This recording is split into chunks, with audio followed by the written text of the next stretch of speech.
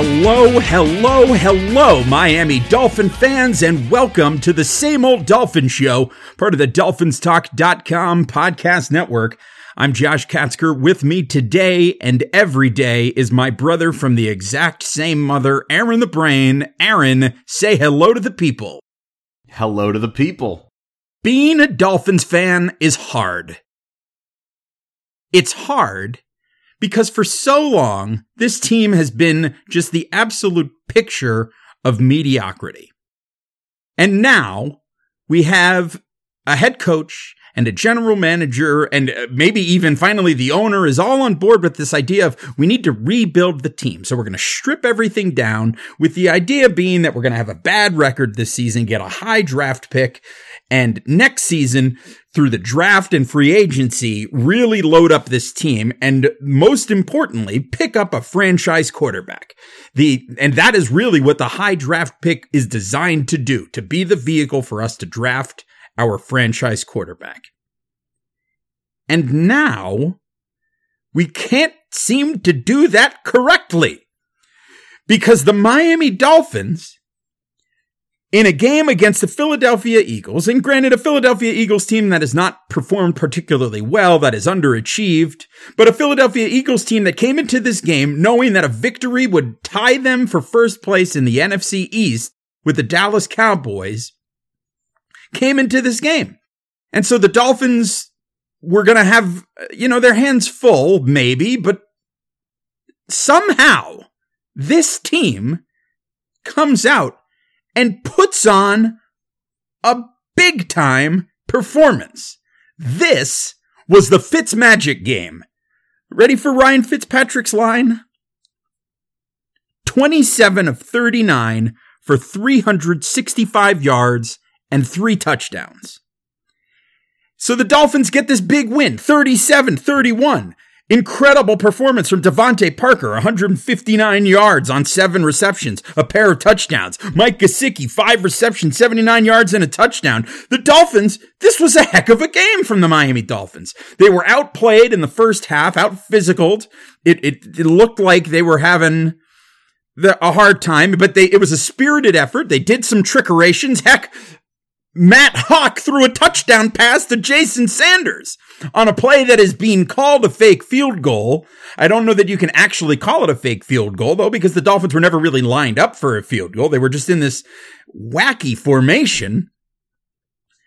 And the Dolphins win 37-31. But also on this day, the Cincinnati Bengals, the team that we were waiting to see them win a game, because we knew that if the Cincinnati Bengals could win a game and the Dolphins kept losing, the Dolphins would once again have the number 1 draft pick in their control. The Bengals defeated the Jets 22-6. Now the Jets lost to the Bengals, and the Jets become the first team in NFL history to lose to 2 winless teams and week 7 or later. And gosh, you just hate to see it. You really do hate to see it. But the Bengals get the big win. So this was the thing the Dolphins needed. It was a dominant performance by the Bengals. The Washington Redskins got a victory on the road, 29-21 against the Carolina Panthers. The Redskins worked awfully hard, tried really hard to blow that game at the end, but ultimately they held on. So this would have put the Dolphins back in the driver's seat, would have left them with the New York Giants at 2-10, 1 game back of the Cincinnati Bengals, with the Dolphins knowing they have games yet to come against the Giants and the Bengals. The first pick, the number 1 overall pick in the 2020 NFL draft was within the Dolphins' grasp, and instead they put on the performance of the season, offensively anyway, and come up with a huge victory, 37-31 over the Philadelphia Eagles. And you go, man, it's such a same old Dolphins thing for them to do, to win a game on a week where they were ready to be back into more or less pole position for the number 1 pick in the draft in 2020 so that they could have whoever their guy is. Now, not to get too carried away, the Dolphins are still currently in the 4 position in the draft. But the thing is, if the Dolphins continue to perform like this, the Dolphins still have games against the Jets, Giants, and Bengals. The Dolphins currently sit at 3-9. It is not impossible to envision the Miami Dolphins turning around and finishing this season, the season where they were supposed to be tanking and rebuilding, and finishing 6-10. Man, same old Dolphins. But Brain, on the other side of the same coin, this is a very positive thing for the Miami Dolphins because this team has no quit. And under Brian Flores, this team is going to fight and fight and fight. And if they're able to win games like this with this roster, just imagine what this team is going to do when they actually have a roster chock full of legitimate NFL talent. I don't know, Brain, do you come away from... I'm frustrated because it's just... You know, we know what the goal for the season was, and now the Dolphins are further away from getting it. But at the same time, it's not all bad news because this is a really good result. So I'm confused. I don't know how to feel. The game just ended maybe 20 minutes ago as we're sitting down and recording this. And I'm just flabbergasted because for a change, the Miami Dolphins have left me happy, sad, angry, ecstatic, and just overall shaking my damned head. Brain, what are your thoughts on this one? What they've done is they've put what is normally the entire range of emotions that you will feel over the course of an entire Dolphins season. They have put it into one game. All of that excitement and exuberance, and then ultimately frustration and depression that you would feel over the course of an entire season, you just feel after this one game because of what it means. And it's not terribly dissimilar from what happened just under a year ago. 51 weeks ago, the Miami Dolphins pulled off the miracle in Miami, defeating a Patriots team on the lateral play with Kenyon Drake crossing the goal line, the Dolphins getting an improbable victory, and then, exciting the fan base, making everybody think that there was a chance that this team was going to make a miraculous playoff run, only to lose out the remainder of the year and then look back at that pick and say, that pick probably cost, or that win probably cost us 3 spots in the draft. And now here we are nearly 1 year later, and it's very similar, although the stakes are higher because you're not talking about, picking whatever it was that we picked this year. Was it 8th versus picking 5th? You're talking about picking 1st versus picking 4th, which could be the difference between getting the franchise quarterback and not getting the franchise quarterback. So it's very frustrating, and I'm not happy that they won this game. I want to make that perfectly clear. But at the same time, this was always part of the transaction at the beginning of the year. When you're ripping the team down to the studs and you're quote unquote tanking, rebuilding, whatever you want to call it, and you're bringing in a brand new coach to do it, you had to ask yourself, what do you want out of this season? Do you want the quarterback, which at the time we felt pretty strongly was Tua, or do you want Brian Flores to be a good coach? And it's a difficult decision because there's a lot of good coaches that have struggled to win championships because they didn't have the quarterback. And there are a lot of good quarterbacks that have struggled to win championships because they haven't necessarily had a good coach or haven't had the great team around them. So the Dolphins did everything that they could to stack the deck in their favor, but even still, there was no guarantee that they were going to get the number 1 pick. They still are in prime position to build this thing correctly. And the fact that Joe Burrow has stormed into the conversation and appears to be now the top prospect at the quarterback position, and Tua Tagovailoa is hurt, And now there are question marks about whether he's even a top 5 pick. But you also have doctors saying that he's going to make a full recovery. And so the sense is that he's going to come out, and as long as his rehab is going well, he's probably going to be there. Because at this point, with Washington and New York having taken quarterbacks in the first round next year, I think they're less likely to take a quarterback who is a perceived risk because of injury.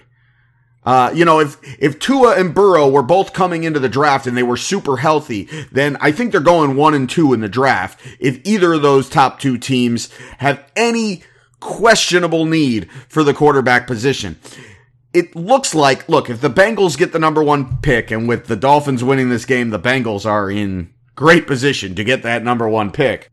They're gonna take Joe Burrow, I would think. But after that, if the Dolphins do end up with the number 4 pick, I don't think that the Giants are going to take a quarterback. I don't think that the Redskins are going to take a quarterback. You do then have that situation where, well, maybe somebody else that's a little bit lower down that picks behind the Dolphins would be willing to trade up for Tua, and that would cause the Dolphins to be in a situation where they too have to trade up for Tua. But I don't think it costs as much, because you're no longer talking about this quote unquote sure thing, this can't miss prospect with no risk. There's now a bunch of risk, and I don't think that there's going to be a bunch of teams that are willing to give up more than 2 first-round picks for it. And the Dolphins are still sitting in a position where, don't forget, we've got 5 picks in the first 2 rounds over the next couple of years. We also have nearly $100 million in perceived cap space coming into this season. The Dolphins are still in great position to build this thing correctly and build the foundation of a championship team. They've made it substantially more difficult to get their quarterback. That's what they've done, and that's frustrating. But it's important to not just be jumping off the ledge because we won this game and because we're 3-9 and because we're playing better. At the end of the day, you'd rather they'd have lost this game. You'd rather the Eagles would have caught that Hail Mary at the end of the game and won this game 38-37, because then you'd be saying, man, we played a whale of a game and we still managed to lose and we still are in pole position for the number 1 pick. But the overarching, the overwhelming takeaway that I have is just, it is incredible what they are doing with these players.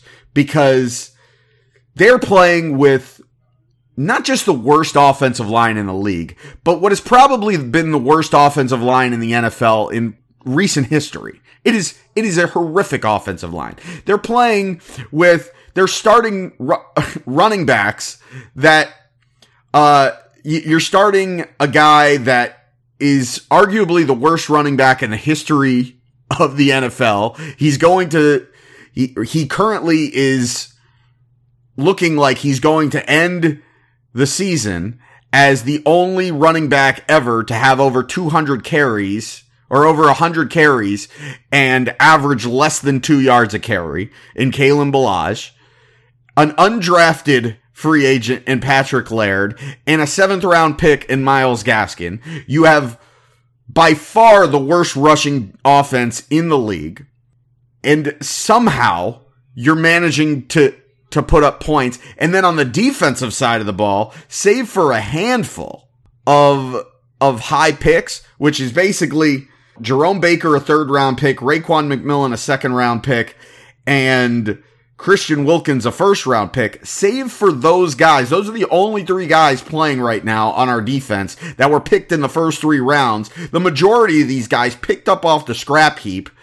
Almost the entire secondary picked up off the scrap heap after the preseason, and you're managing to win football games, to win 3 out of 5. You know, it's impressive what they're doing as a football team compared to the talent that they have, and that has to make you feel good about the coaching staff. But I'm not going to do the whole thing where we're talking about what a great coach it is, or what a great coach Brian Flores is.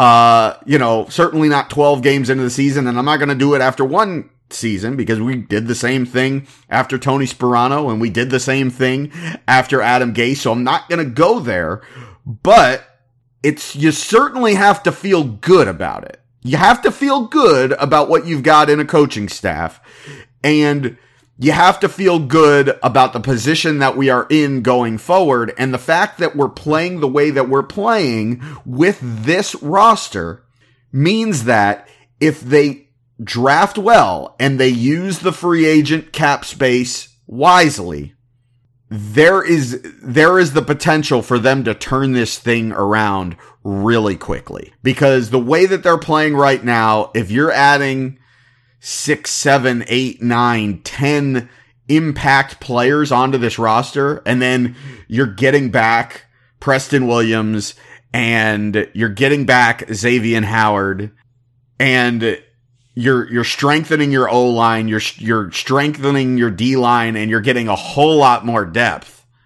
As long as everybody's continues to buy in and Brian Flores and this coaching staff stays true to who they are in holding these players accountable, keeping them disciplined, and coaching them up to get better week in and week out, then the future is still very bright for this football team. The question is, can they get the quarterback? Look, if they end up finishing this season 5-11, but they still end up, whoever it is, whether it's Tua, whether it's Justin Herbert, which, look, I'm not high on Justin Herbert. A lot of people aren't high on Justin Herbert. But if that's who they end up taking and he ends up being good, whoever they end up getting, if they end up being good, this team is in position to be a championship contender for the next decade, because of the moves that they made this offseason and the progression that they're making with this coaching staff this year. So, look, it's frustrating that we won.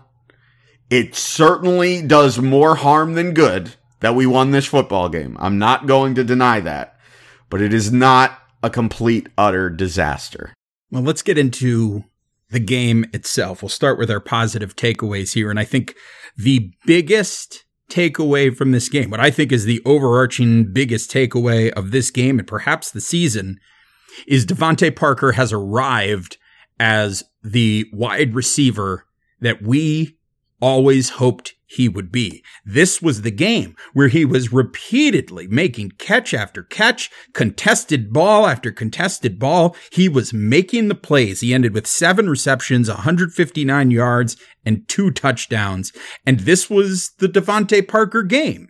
And is it just that he is being allowed to thrive the way that he is supposed to in Chad O'Shea's offense, as opposed to how he had been used in Adam Gase's offense? Is it that he is finally at a place where he is fully 100% healthy and able to go out there and actually ball the way that you would want him to? I'm not sure. Maybe it's just that he has incredible chemistry with Ryan Fitzpatrick. Whatever the case may be, Devontae Parker has emerged and had what is, in my opinion, the best game of his career today. I know he had bigger numbers, gaudier numbers in that game last year against Houston, but this was the first time that you really saw him fulfill that role of the number one receiver who was going to go out there and fight for the ball and make the big play when you really needed it. It was just such an impressive performance, top to bottom, from Devontae Parker here today. Brain, what were your thoughts on this game from Devontae Parker? I mean, he was a stud. He looked like an all-pro. He looked like the guy that we have been hoping to see since we drafted him out of Louisville.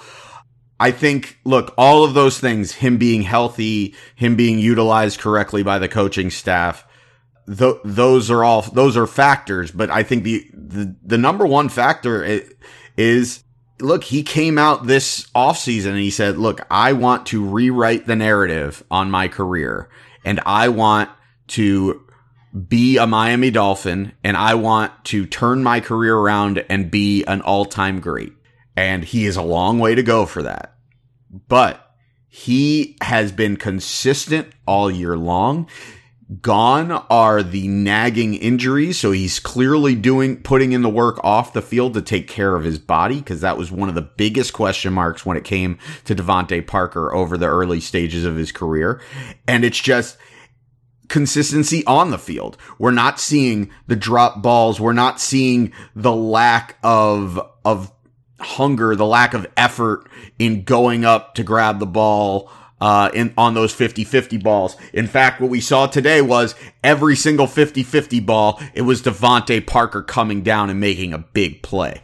And while I'm not going to say that it was his best game as a Miami Dolphin, because like you said, numbers-wise, he had that big game last year, the reason that you feel better about it is because he's been doing this all year. And he's especially been doing it over the last 4 weeks. He did it amplified today because he got more opportunities, and he just made the most of his opportunities. But over the last 4 games, he has 25 catches for 454 yards. And he is now on pace for the year to finish with over 1,100 yards. I know in last week's post-game show, I said that he was on pace to get over 1,100 yards. I discounted one of the games in the math, but he is now on pace to get over 1,130 yards. And he is now, if he plays at the pace that he's been playing over the past month, and he finishes the season out like that, he has a legitimate shot to make a Pro Bowl, which is incredible. And at that point, you might have to consider whether or not you want to give him a contract extension. There's been some talk about it. I personally would not, because you've got him under a team-friendly deal next year, and he's a guy that has certainly had questions about consistency in his past. So I wouldn't necessarily be bought in right now and just give him, some big contract. I would make him earn it. And then if he does what he does next year, then you're looking at, you either can have your contract negotiations in the middle of the year and try to extend him then, or you can just say, look, we don't want to pay the huge amounts of money for that number 1 pick, but if he goes and earns himself that contract, then you're getting a bunch back in, as far as compensation with the compensatory pick. And then you're hoping that you then have Preston Williams basically take his place, and you start that rotation of players. Because remember, the Patriot way is not to just throw a bunch of money at your best players. It's to get them on team-friendly contracts and then either trade them the year before they become free agents, and get great value back that way, or to get the most out of them over the length of their contract and then collect the draft compensation with the compensatory picks. So, and just keep drafting guys to have behind them. And that's why it is important to continue having the draft capital and continue to make these smart moves in the offseason. I think we're in great position, and the fact that Devontae Parker is doing what he's doing, it's great. And I hope that he can keep it up.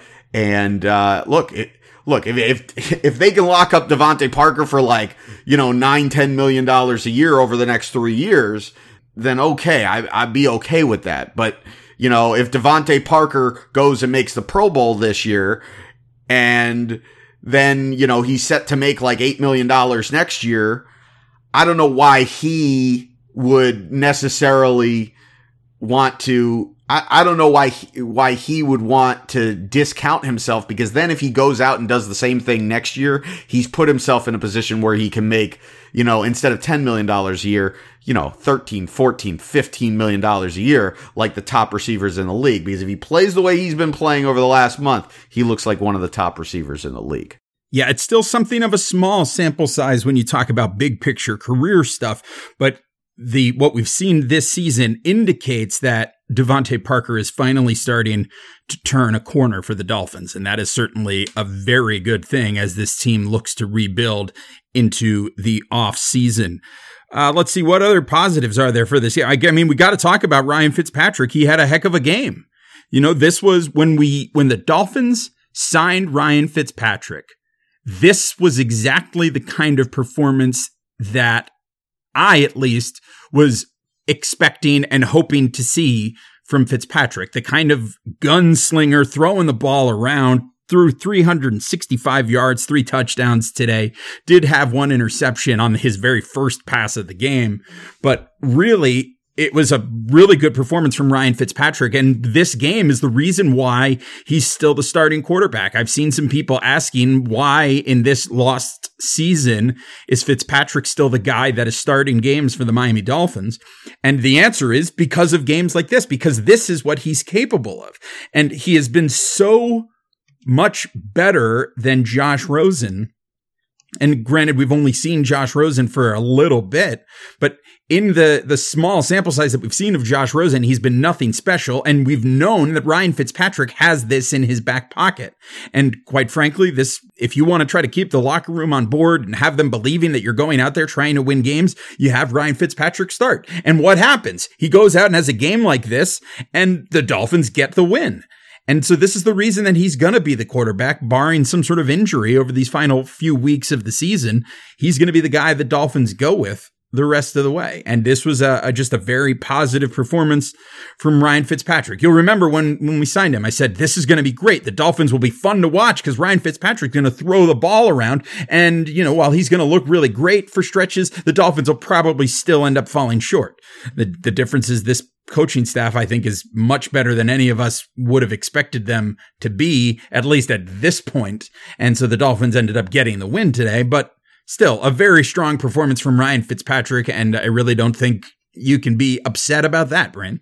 Yeah, well, as much as it was one of the things that you were excited about when we signed Ryan Fitzpatrick, this was also the very thing that you were afraid of when we signed Ryan Fitzpatrick, was that Ryan Fitzpatrick was going to play the position too well for us to truly tank. And there are advantages to Ryan Fitzpatrick being the quarterback. The advantages being, I don't think you're seeing this breakout from Devontae Parker or from Preston Williams that you saw at the beginning of the season before he got hurt with Josh Rosen at quarterback. And that was kind of my overarching point when it came to signing Ryan Fitzpatrick and ultimately playing Ryan Fitzpatrick, is that it's not all about evaluating Josh Rosen and it's not all about losing games. You also still need to evaluate the rest of the players on the offense, and having a competent quarterback back there allows you to do that. But you also have to take the bad with the good, in that having a competent quarterback out there means that you're going to have chances to win some football games that you otherwise wouldn't win if you had an incompetent quarterback. If Josh Rosen was the quarterback for this football team, maybe we win that game against the Jets. But that's probably it. I don't think we win that game against the Colts if it's Josh Rosen at quarterback. And we certainly don't win this game if it's Josh Rosen at quarterback. And that's going to be the argument right now for the people that are, pro-tank. And don't forget, we're both pro-tank. But the argument is going to be, what good do you get out of out of starting Ryan Fitzpatrick, and is it worth what you're giving up? Is it worth the cost benefit, or the opportunity cost rather? Because the good that you're getting is you've galvanized the locker room and you've helped get guys to buy in and fight. And that's huge, especially in a coach's first year while you're trying to build the foundation of everything.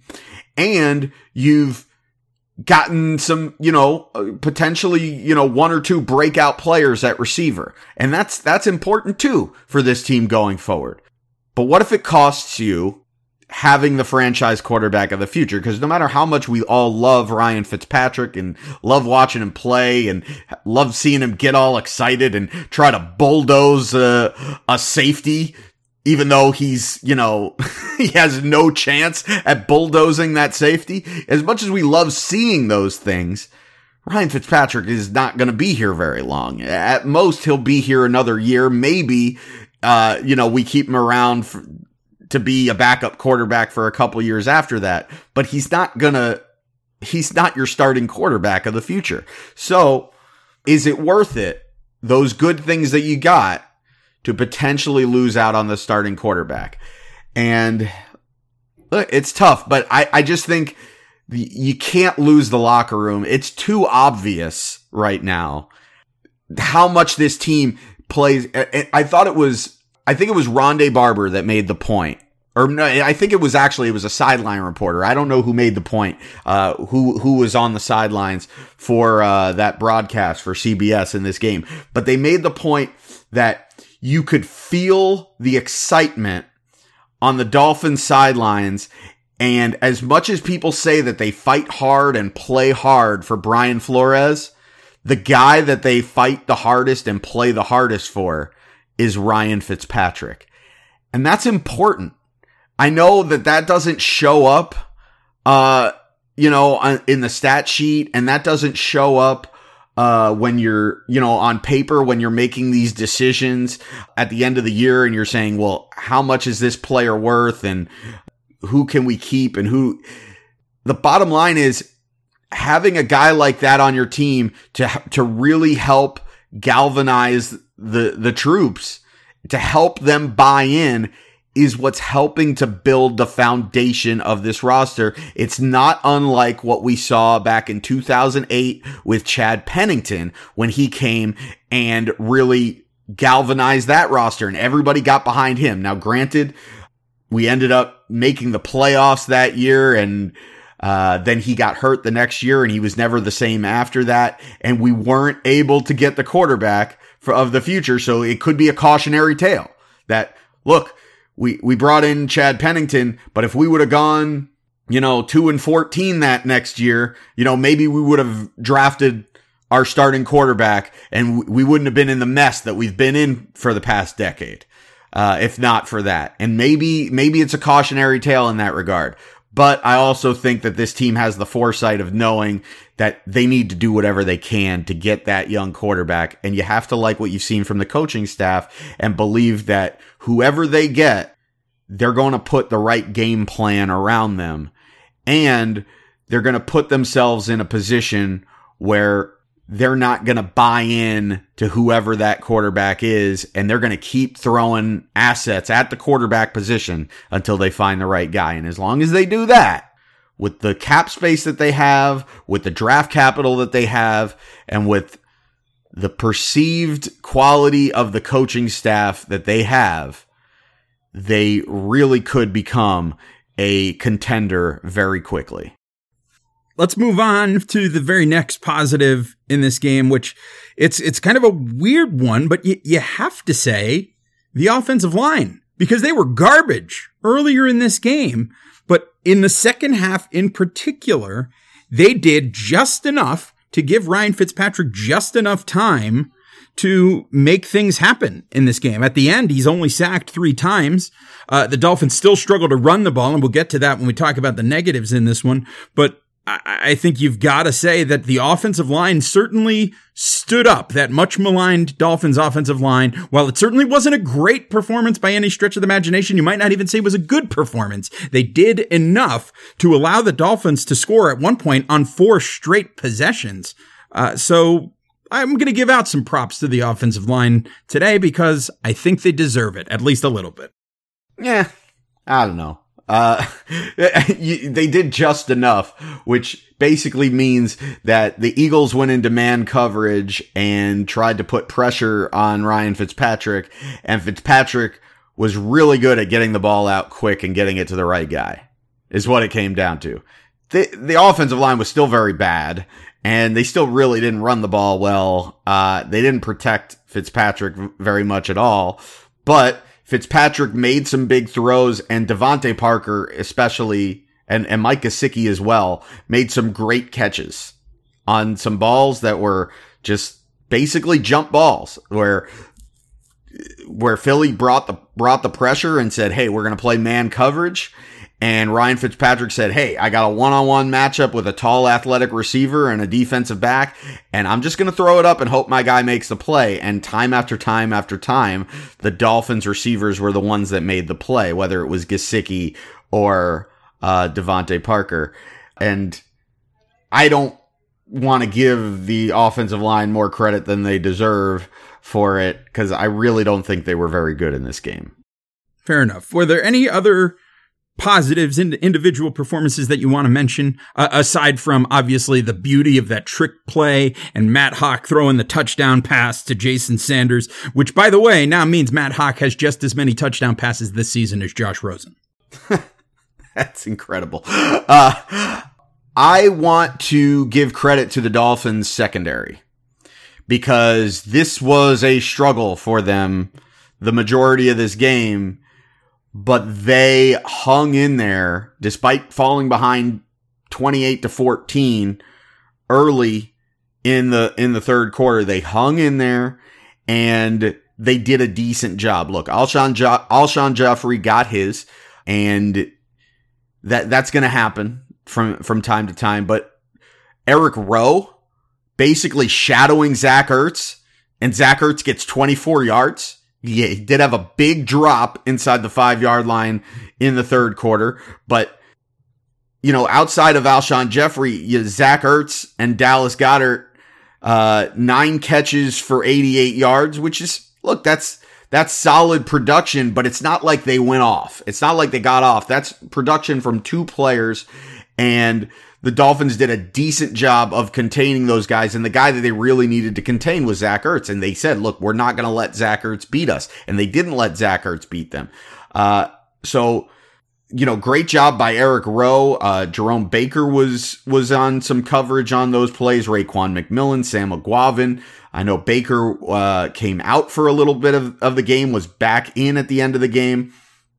The job that the Dolphins did on Nelson Aguilar. I mean, look, the guys that are playing defense in that backfield for the Dolphins: Ken Webster, Adrian Colbert, Nick Needham, Jamal Wiltz, Montre Hardage. These guys are all undrafted guys, and they held it together. It's impressive what they're doing when they get some more talent there, and the talent is just going to breed more competition and more depth. There are the makings of them having a very good secondary, which is ultimately the staple of the Brian Flores defense that he's looking to build. You get a ton of guys that can cover and tackle in that secondary. You get stronger on the defensive line, and we're on our way to getting there, but we've got to add a couple more pieces there. And then you get some guys that can do a little bit of everything at linebacker, including rush the passer. And that's probably the biggest thing missing from this defense right now.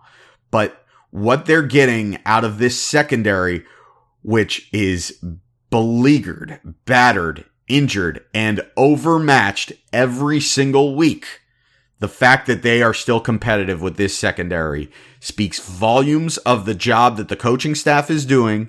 And it speaks volumes of the effort and the work, just the buy-in that those guys have. And it's impressive what they're getting out of those guys. It certainly is. I do have one more positive, but it's sort of couched in a negative. So let's go there. Okay. The negatives are this running game is just atrocious. There's just absolutely nothing there. Albert Wilson, who had his best game of the season, was the Dolphins' leading rusher with 2 carries for 31 yards. That includes a 28-yard run. Kalen Ballage was able to get absolutely nothing done in this game. He also ends up going out with a lower leg injury. As of now, we're not sure what it looks like, but the hints and whispers that we're getting were indicating that he might be done for the season. So that allowed us to see a little bit of Patrick Laird and Myles Gaskin. Gaskin had 2 carries for 20 yards. Patrick Laird had 10 carries for 5 yards. He did happen to score a touchdown. This was the other positive, was that Laird had a pretty good performance with 4 receptions and 43 yards. including that touchdown that he had on the ground. So that was a nice thing to see for Patrick Laird. But the ground attack for the Miami Dolphins is just currently non-existent. And I'm really interested to see what this team does to sort of figure something out on the ground over the final 4 games of this season, as they may have now lost yet another running back this season. And maybe it's just time to rely on Myles Gaskin, Patrick Laird, and maybe even the fullback Chandler Cox. Brian, what are your thoughts on this atrocious Miami Dolphins running game? It's horrible, and it's a combination of the offensive line and the running backs, but it's mostly the offensive line. I mean, these guys have no room to run. Kalen Ballage is terrible. He never hits the hole, the right hole. He has no vision, and the second he gets hit, he's down. So I don't know why on earth he's in there. And the fact that, some people will say, well, he's in there because he's better in pass protection than Patrick Laird. Well, that may be so, but when Patrick Laird is on the field and we're throwing the ball, we're moving the ball. And it's just, look, I don't want to overstate Patrick Laird because he had 10 carries for 5 yards in this game. So it wasn't like he was lighting up the world on fire either. He was at half a yard per carry, which is atrocious. But it underscores the fact that they have just absolutely nothing at their offensive line. There's no room to run.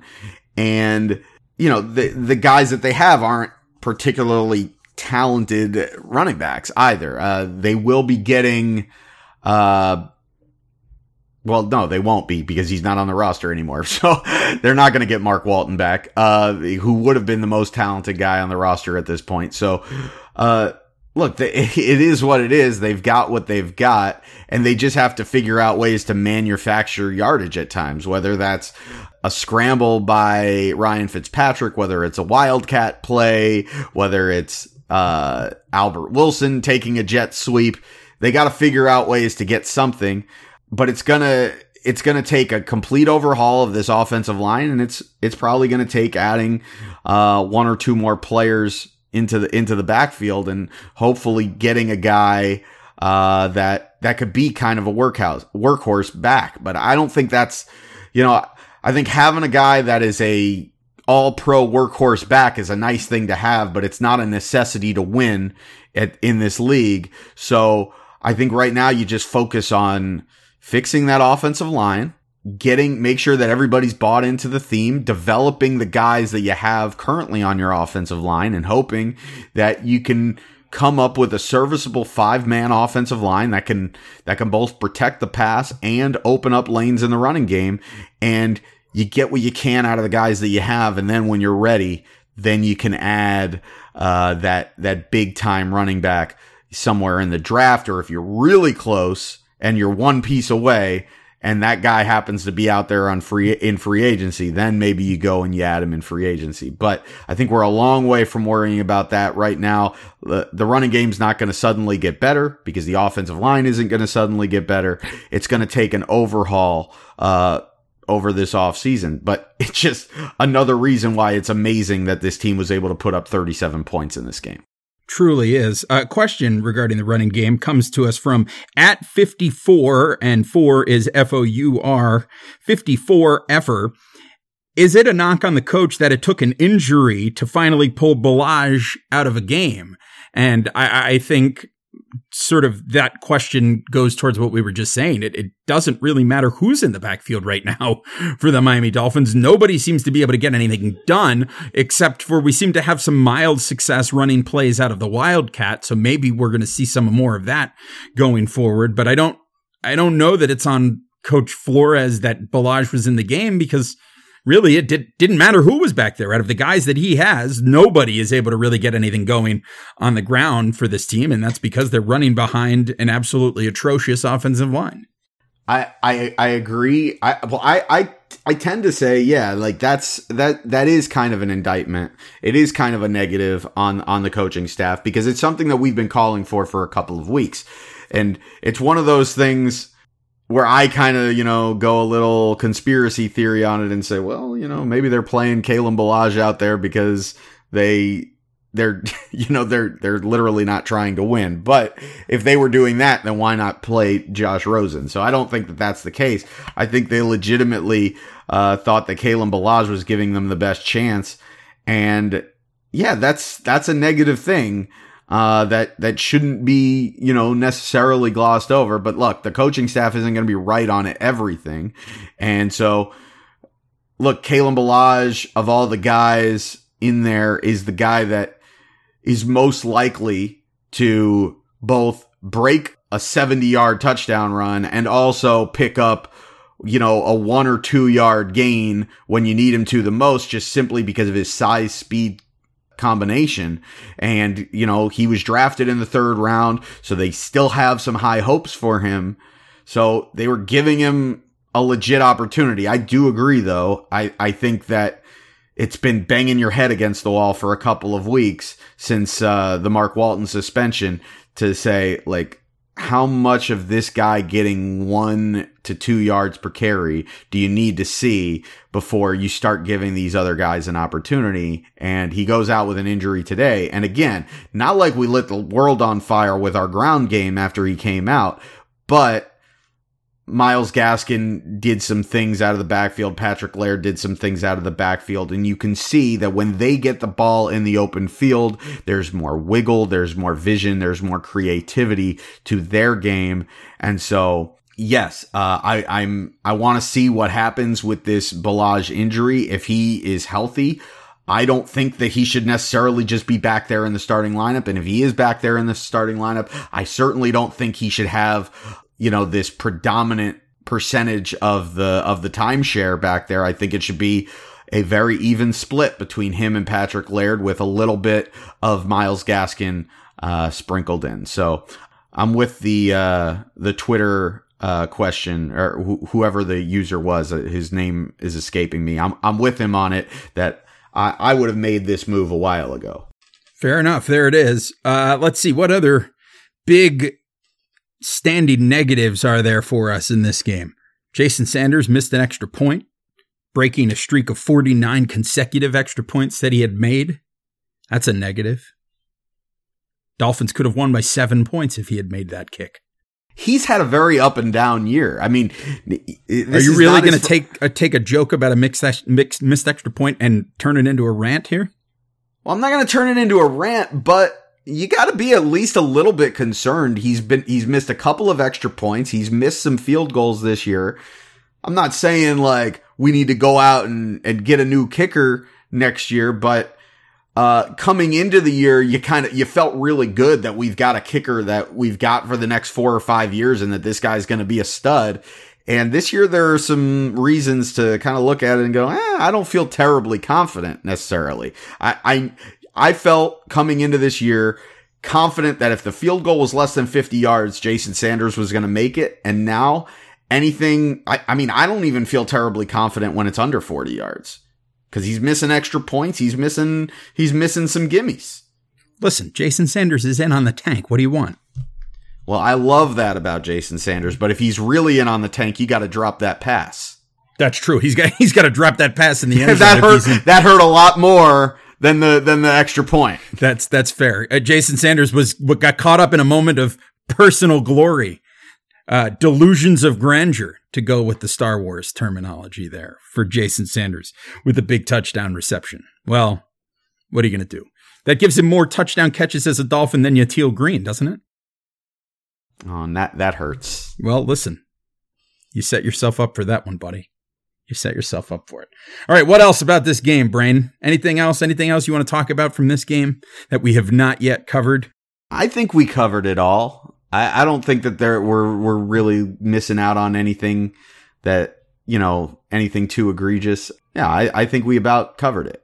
Very good. Then I think that's probably the place to wrap this one up. Brain, why don't you tell the people where they can find you? Can find me on Twitter at Aaron the Brain. And I am, of course, at Amplified to Rock. The show is at Same Old Dolphins. You can find us on Facebook, facebook.com/, even Same Old Dolphins. And of course, we invite you to download, rate, review, and subscribe to the show on Apple Podcasts. Leave us a 5-star rating and a positive review. We really appreciate it. It helps other people find the show as well. We're also available anywhere that you get your podcasts. So do a search for Same Old Dolphins and you will find us.